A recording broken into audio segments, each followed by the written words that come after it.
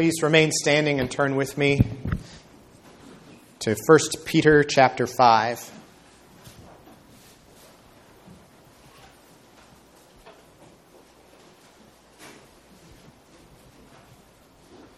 First Peter 5, verses 6 through 11.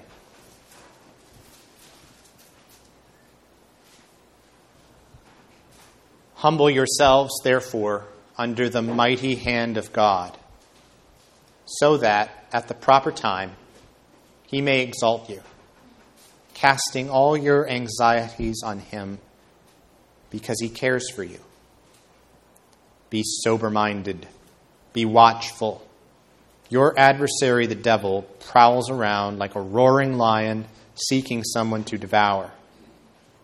Resist him, firm in your faith, knowing that the same kinds of suffering are being experienced by your brotherhood throughout the world.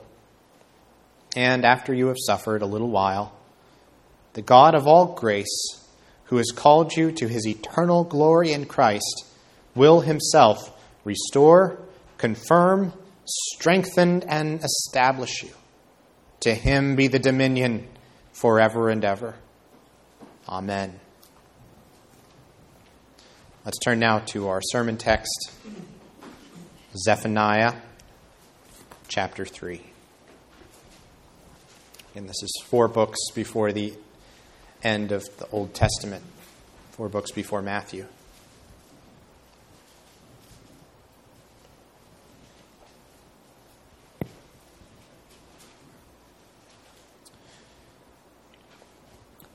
Zephaniah chapter 3. Woe to her who is rebellious and defiled, the oppressing city. She listens to no voice. She accepts no correction. She does not trust in the Lord. She does not draw near to her God. Her officials within her are roaring lions. Her judges are evening wolves that leave nothing till the morning. Her prophets are fickle, treacherous men. Her priests profane what is holy. They do violence to the law. The Lord within her is righteous. He does no injustice. Every morning he shows forth his justice. Each dawn he does not fail. But the unjust knows no shame. I have cut off nations.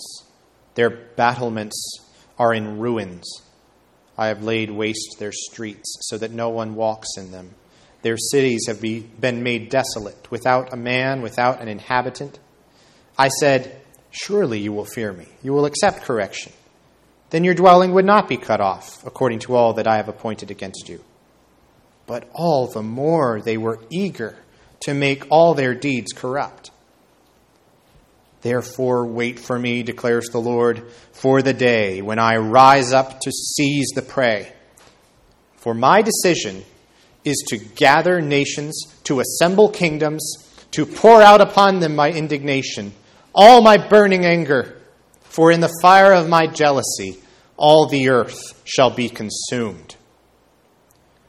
For at that time, I will change the speech of the peoples to a pure speech, that all of them may call upon the name of the Lord and serve him with one accord. From beyond the rivers of Cush, my worshippers, the daughter of my dispersed ones, shall bring my offering. On that day, you shall not be put to shame because of the deeds by which you have rebelled against me. For then I will remove from your midst your proudly exultant ones, and you shall no longer be haughty in my holy mountain.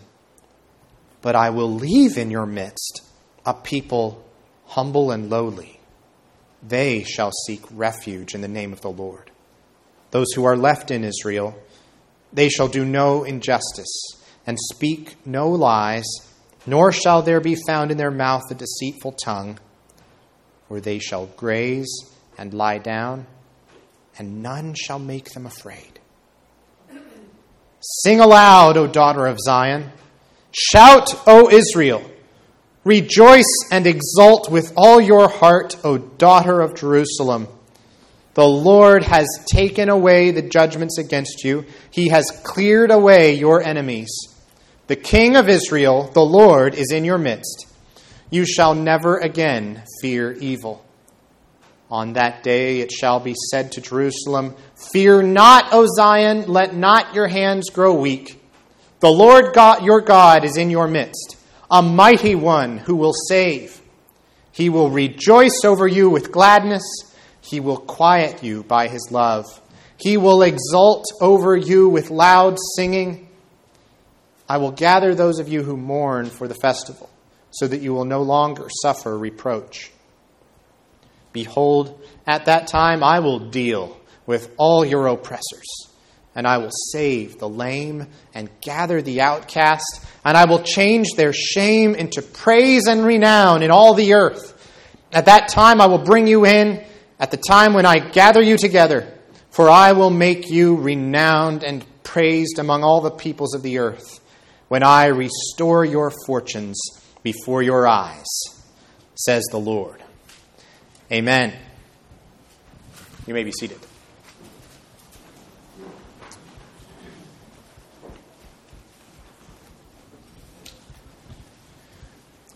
I'd like you to think about two words: shameless and unashamed. So if you break those two words down into their kind of component parts, it seems like they ought to have basically the same meaning, right? Shameless, no shame. Unashamed, no shame, right? And yet we usually use those words in very different ways, don't we? So shameless has kind of a negative connotation. Someone's shameless, it means they're unembarrassed about something that they really should be embarrassed about, right? They're openly flaunting something that's obviously wrong, and yet they're pretending like there's nothing wrong with it. That's being shameless. They have no shame, we would say. Unashamed, we usually use for something very different. There's overlap, of course. They can be interchangeable, but this is generally the way we use them. So being unashamed, generally, is a positive thing. Right? It's the word we use, for example, when somebody does the right thing, even though they know it's unpopular. Or more generally, we could say it's when someone that you might expect to feel ashamed doesn't feel ashamed after all, because they have a very good reason not to be, despite other people's expectations, despite the way things seem. Now, Zephaniah chapter 3 gives us two pictures of Jerusalem, of the covenant people more generally. This is a contrast that O. Palmer Robertson helped me to see here. In the first section, Jerusalem is filled with the shameless. People who are shameless. In the second section, it's filled with people who are unashamed. And the difference could not be greater. People who are unashamed because of the sovereign love of their mighty Savior God. So that's what Zephaniah 3 is about. And we're going to look at this chapter in three parts. First one we're going to call Judgment on Jerusalem and the Nations, verses 1 through 8. Then verses 9 to 13 are going to be Salvation for the Nations and Jerusalem. And then third will be a final message of hope, verses 14 to 20. So judgment on Jerusalem and the nations, salvation for the nations and Jerusalem, and then a final message of hope. All right, now in chapter 2, Zephaniah's purpose was to give hope to the humble in the land of Judah. And what he wanted to do was to picture for them God's judgment on the enemy nations surrounding Judah to the west, the east, the north, and the south. But of course, we're not to think that Judah itself is going to be immune from that judgment that's coming on the nations. Chapter 1 spoke about a worldwide judgment impacting the whole earth, Judah and Jerusalem included. And so when chapter 3 begins, woe to her who is rebellious and defiled, the oppressing city, well, that's speaking about Jerusalem. And why this message of woe against Jerusalem? Well, because the people of Jerusalem won't listen. They will not listen. They are stubborn. They accept no correction. You don't want to be a kind of person who will not accept correction. And they've refused to do what chapter 2 said was the only way to escape the coming judgment. She does not draw near to her God. Remember, people were supposed to seek the Lord. That was the key to escaping the judgment. These people will not draw near to their God. So verses 3 to 5 draw a contrast between the leaders of Jerusalem, both political and spiritual. So it goes through the officials, the prophets, and the priests. It draws a contrast between their injustice, their treachery, their lawlessness on the one hand, and then on the other hand, the Lord's perfect justice, perfect righteousness, perfect faithfulness. Every morning he shows forth his justice. Each dawn he does not fail, but the unjust knows no shame. And there it is. The leaders of Jerusalem are not just wicked, it is that they are shameless about it. They're brazen, they're arrogant, they're acting like nothing is wrong.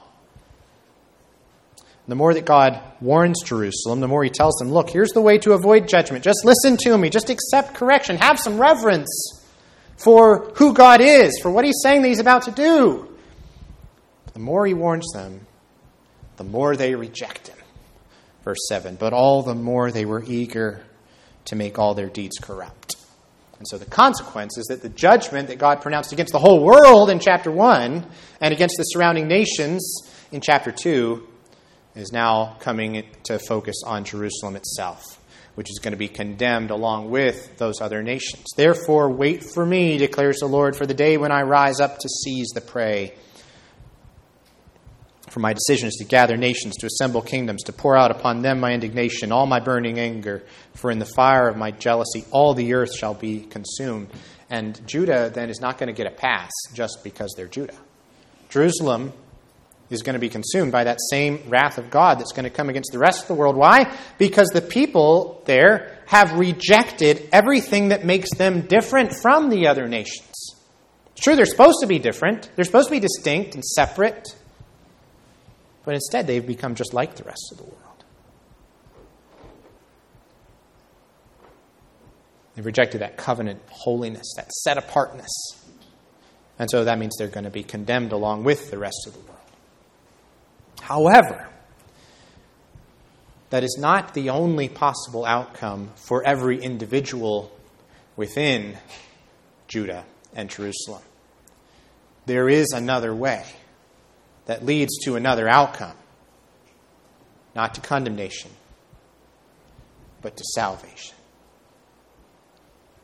What's very striking, beginning in verse 9, though, is that way of salvation is not going to be open just to the people of Judah, is it? It's going to be a way of salvation for the world, for the nations. Just as the judgment is going to be worldwide, encompassing Jerusalem as well, so is the salvation. For at that time, God says, I will change the speech of the peoples to a pure speech, that all of them may call upon the name of the Lord and serve him with one accord. Okay, so can you think of another time in the Bible where the Lord changes the speech of the peoples? And I hope you're thinking of Genesis chapter 11, the Tower of Babel, where the whole world at that time was united with one language, united in arrogance against God, trying to build their tower up to heaven. So what did God do? He confused their languages. He changed their languages in a negative way, confused the languages so that they would scatter, so that they'd be dispersed across the face of the earth. Notice what's happening here is the opposite. Right? Their language is being changed in a positive way that's going to unite them. But now they're not united in rebellion against God. Now they're going to be united in serving God with one accord, calling on the name of the Lord together. I think this is a big aspect, by the way, of what was happening on the day of Pentecost, as people from all over the Roman Empire were each hearing the gospel proclaimed to them in their own native language. It's a picture of that curse of Babel running in reverse. So instead of being confused and scattered because of their rebellion, these people of many languages were being united around the one gospel that was for all of them, a worldwide salvation, extending as far as the judgment, far as the curse is found. He comes to make his blessings flow. Look at verse 10 where it says, from beyond the rivers of Cush. Now remember in chapter 2, Cush represented the southward direction. And it was also the furthest away. Cush is way down in East Africa, south of Egypt even.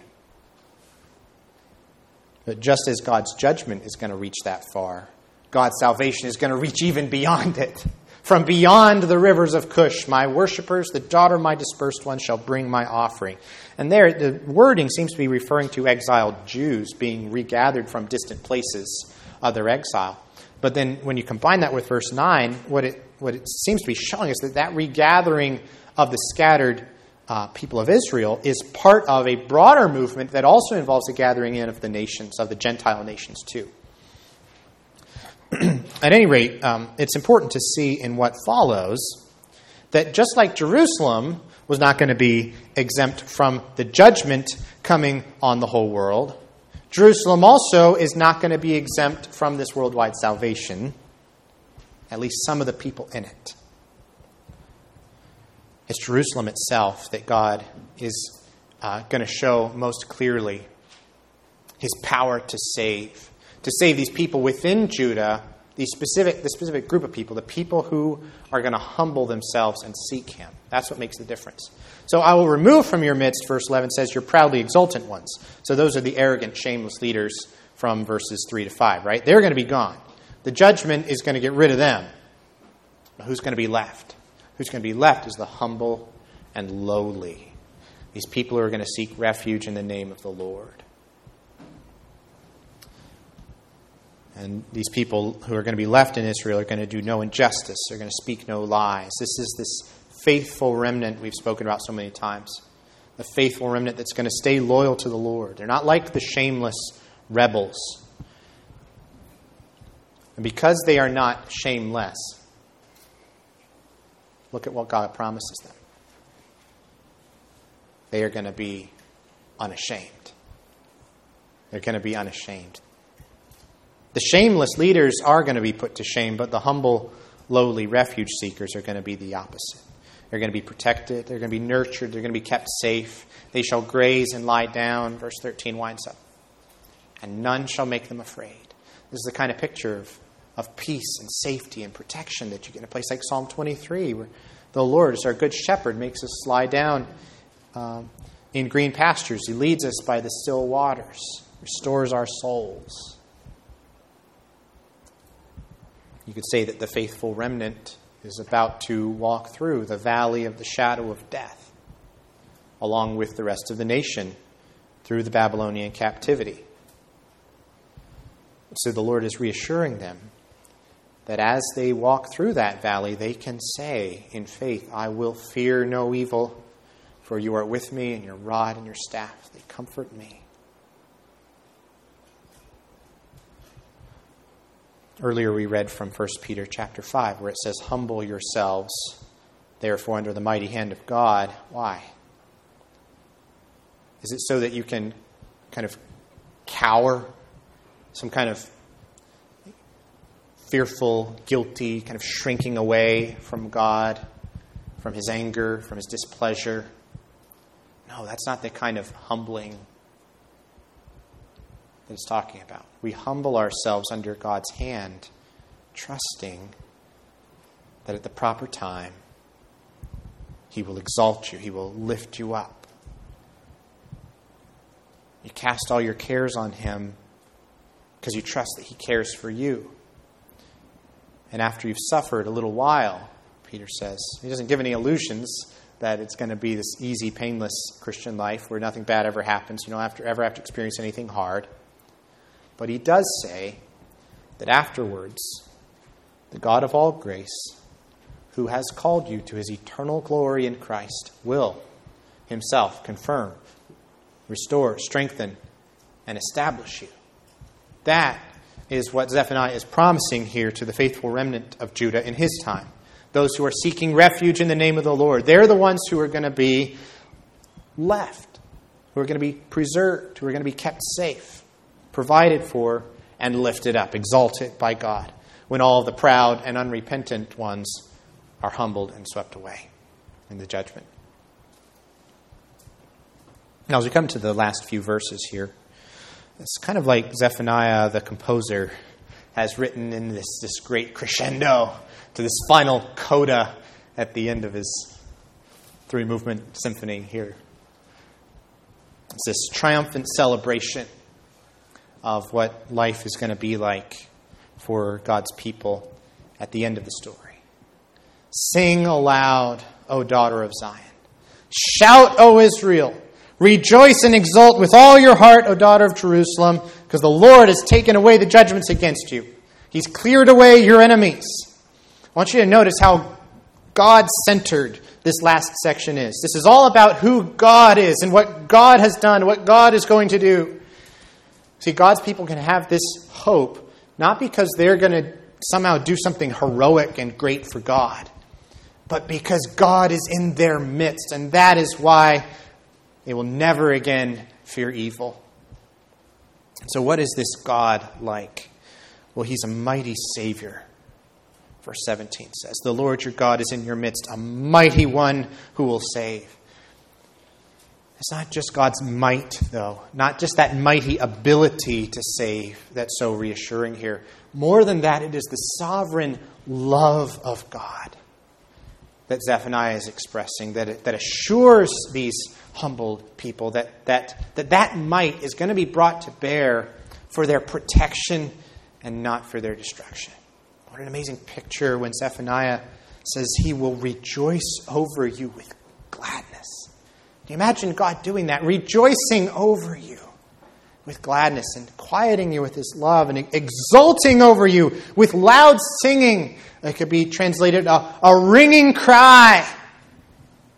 We're going to see it tonight in Psalm 61, that same word, that ringing cry. There it's going to be an expression of grief. It's like that sound, the kind of sound that if you don't know the context, you can't really tell if the person is happy, very, very happy, or very, very anguished and sad. It's just that cry. That's the kind of cry that God is exulting over his people with. This is not the Lord begrudgingly saying, okay, well, I really wanted to wipe you out, but you humbled yourself at the last minute, so I guess I won't do it after all. Isn't that sometimes how we think about God, as though his salvation is somehow reluctant, that it's kind of a last resort or something he wishes he could punish us, but he doesn't because Christ has stepped in. That is not the biblical way to think about the character of God or his disposition towards you as his people. It's not an angry father being placated by a loving son. It is God, Father, Son, and Holy Spirit, who from all eternity has set his love upon you. And that is your only hope. That is the only reason that you were rescued from the judgment, because this love has been lavished upon you. He is not reluctant. He is not stingy about this saving love. You just look here and keep this imagery in your mind of God lavishing this love on people who clearly do not deserve it. This is on the city of Jerusalem and the people of Judah. Of all people who deserve the judgment that is coming. They have not earned this love. Remember that wonderful statement of Martin Luther when he says, the love of God does not find, but creates that which is pleasing to it.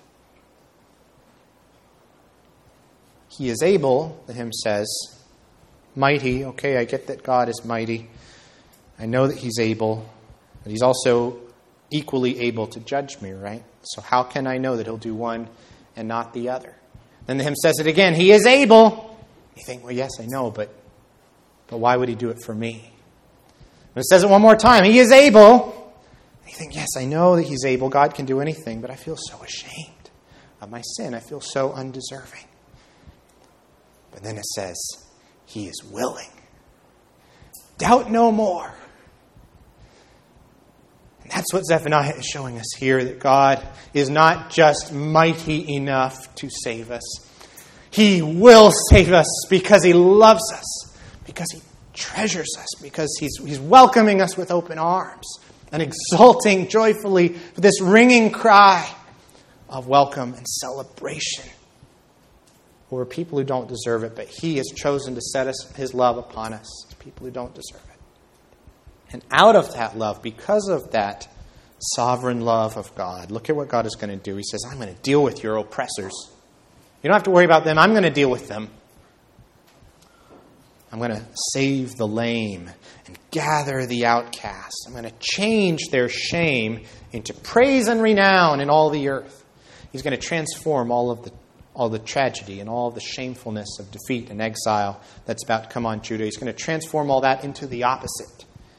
Bringing you in, gathering you together, making you renowned and praised among all the peoples of the earth. See, this is what God does for sinners. This is what He does. He takes our guilt. He takes our undeserving. He takes our helplessness and our shame. And He intervenes by His sovereign power and love. And He does for us what we cannot do for ourselves.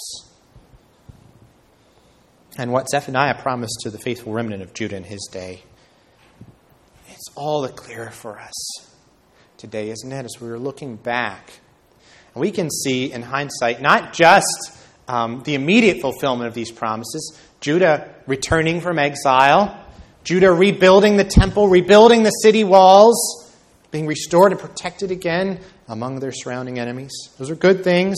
They're partial fulfillments, but they really don't rise fully to the level of the kind of glory and elation that these last verses are describing. But I'll tell you what does. I'll tell you what does. How has the Lord taken away the judgments against you? He's done it through the death and the resurrection of the Lord Jesus Christ, your King, the Lord who is in your midst, God with us, the mighty one who will save. That's the Lord Jesus, whose name, His very name means He saves. The mighty God who will save you. That's who Jesus is, who is among us.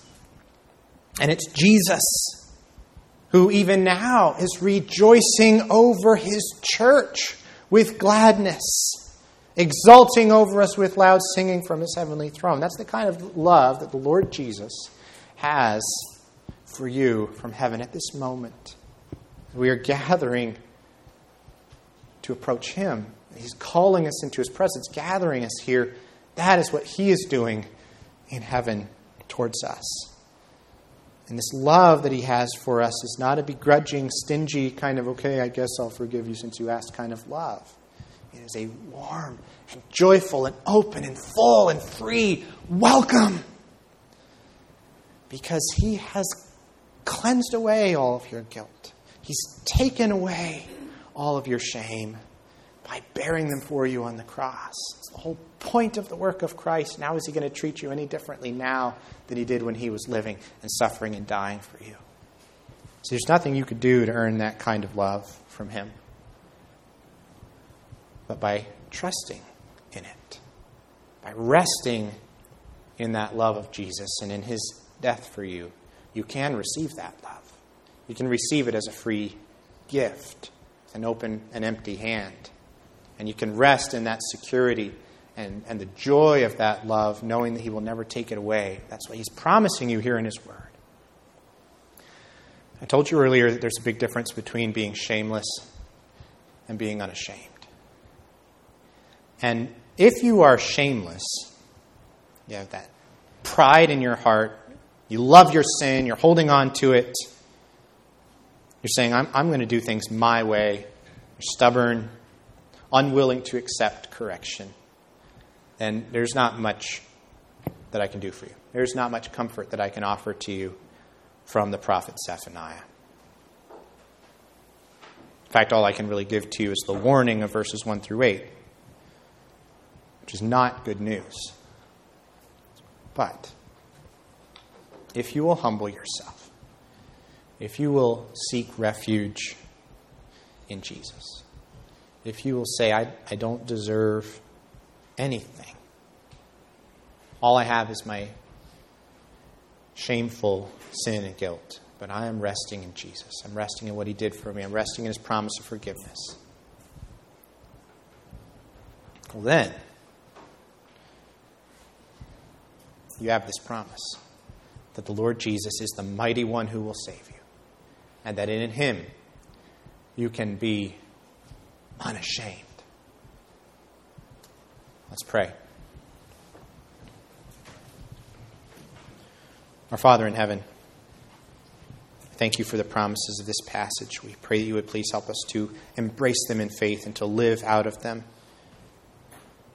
Now, as we take the Lord's Supper, today as we go from here into this rest of this day of rest you've given us, and throughout the life that you've called us to as your beloved people. In Jesus' name, amen.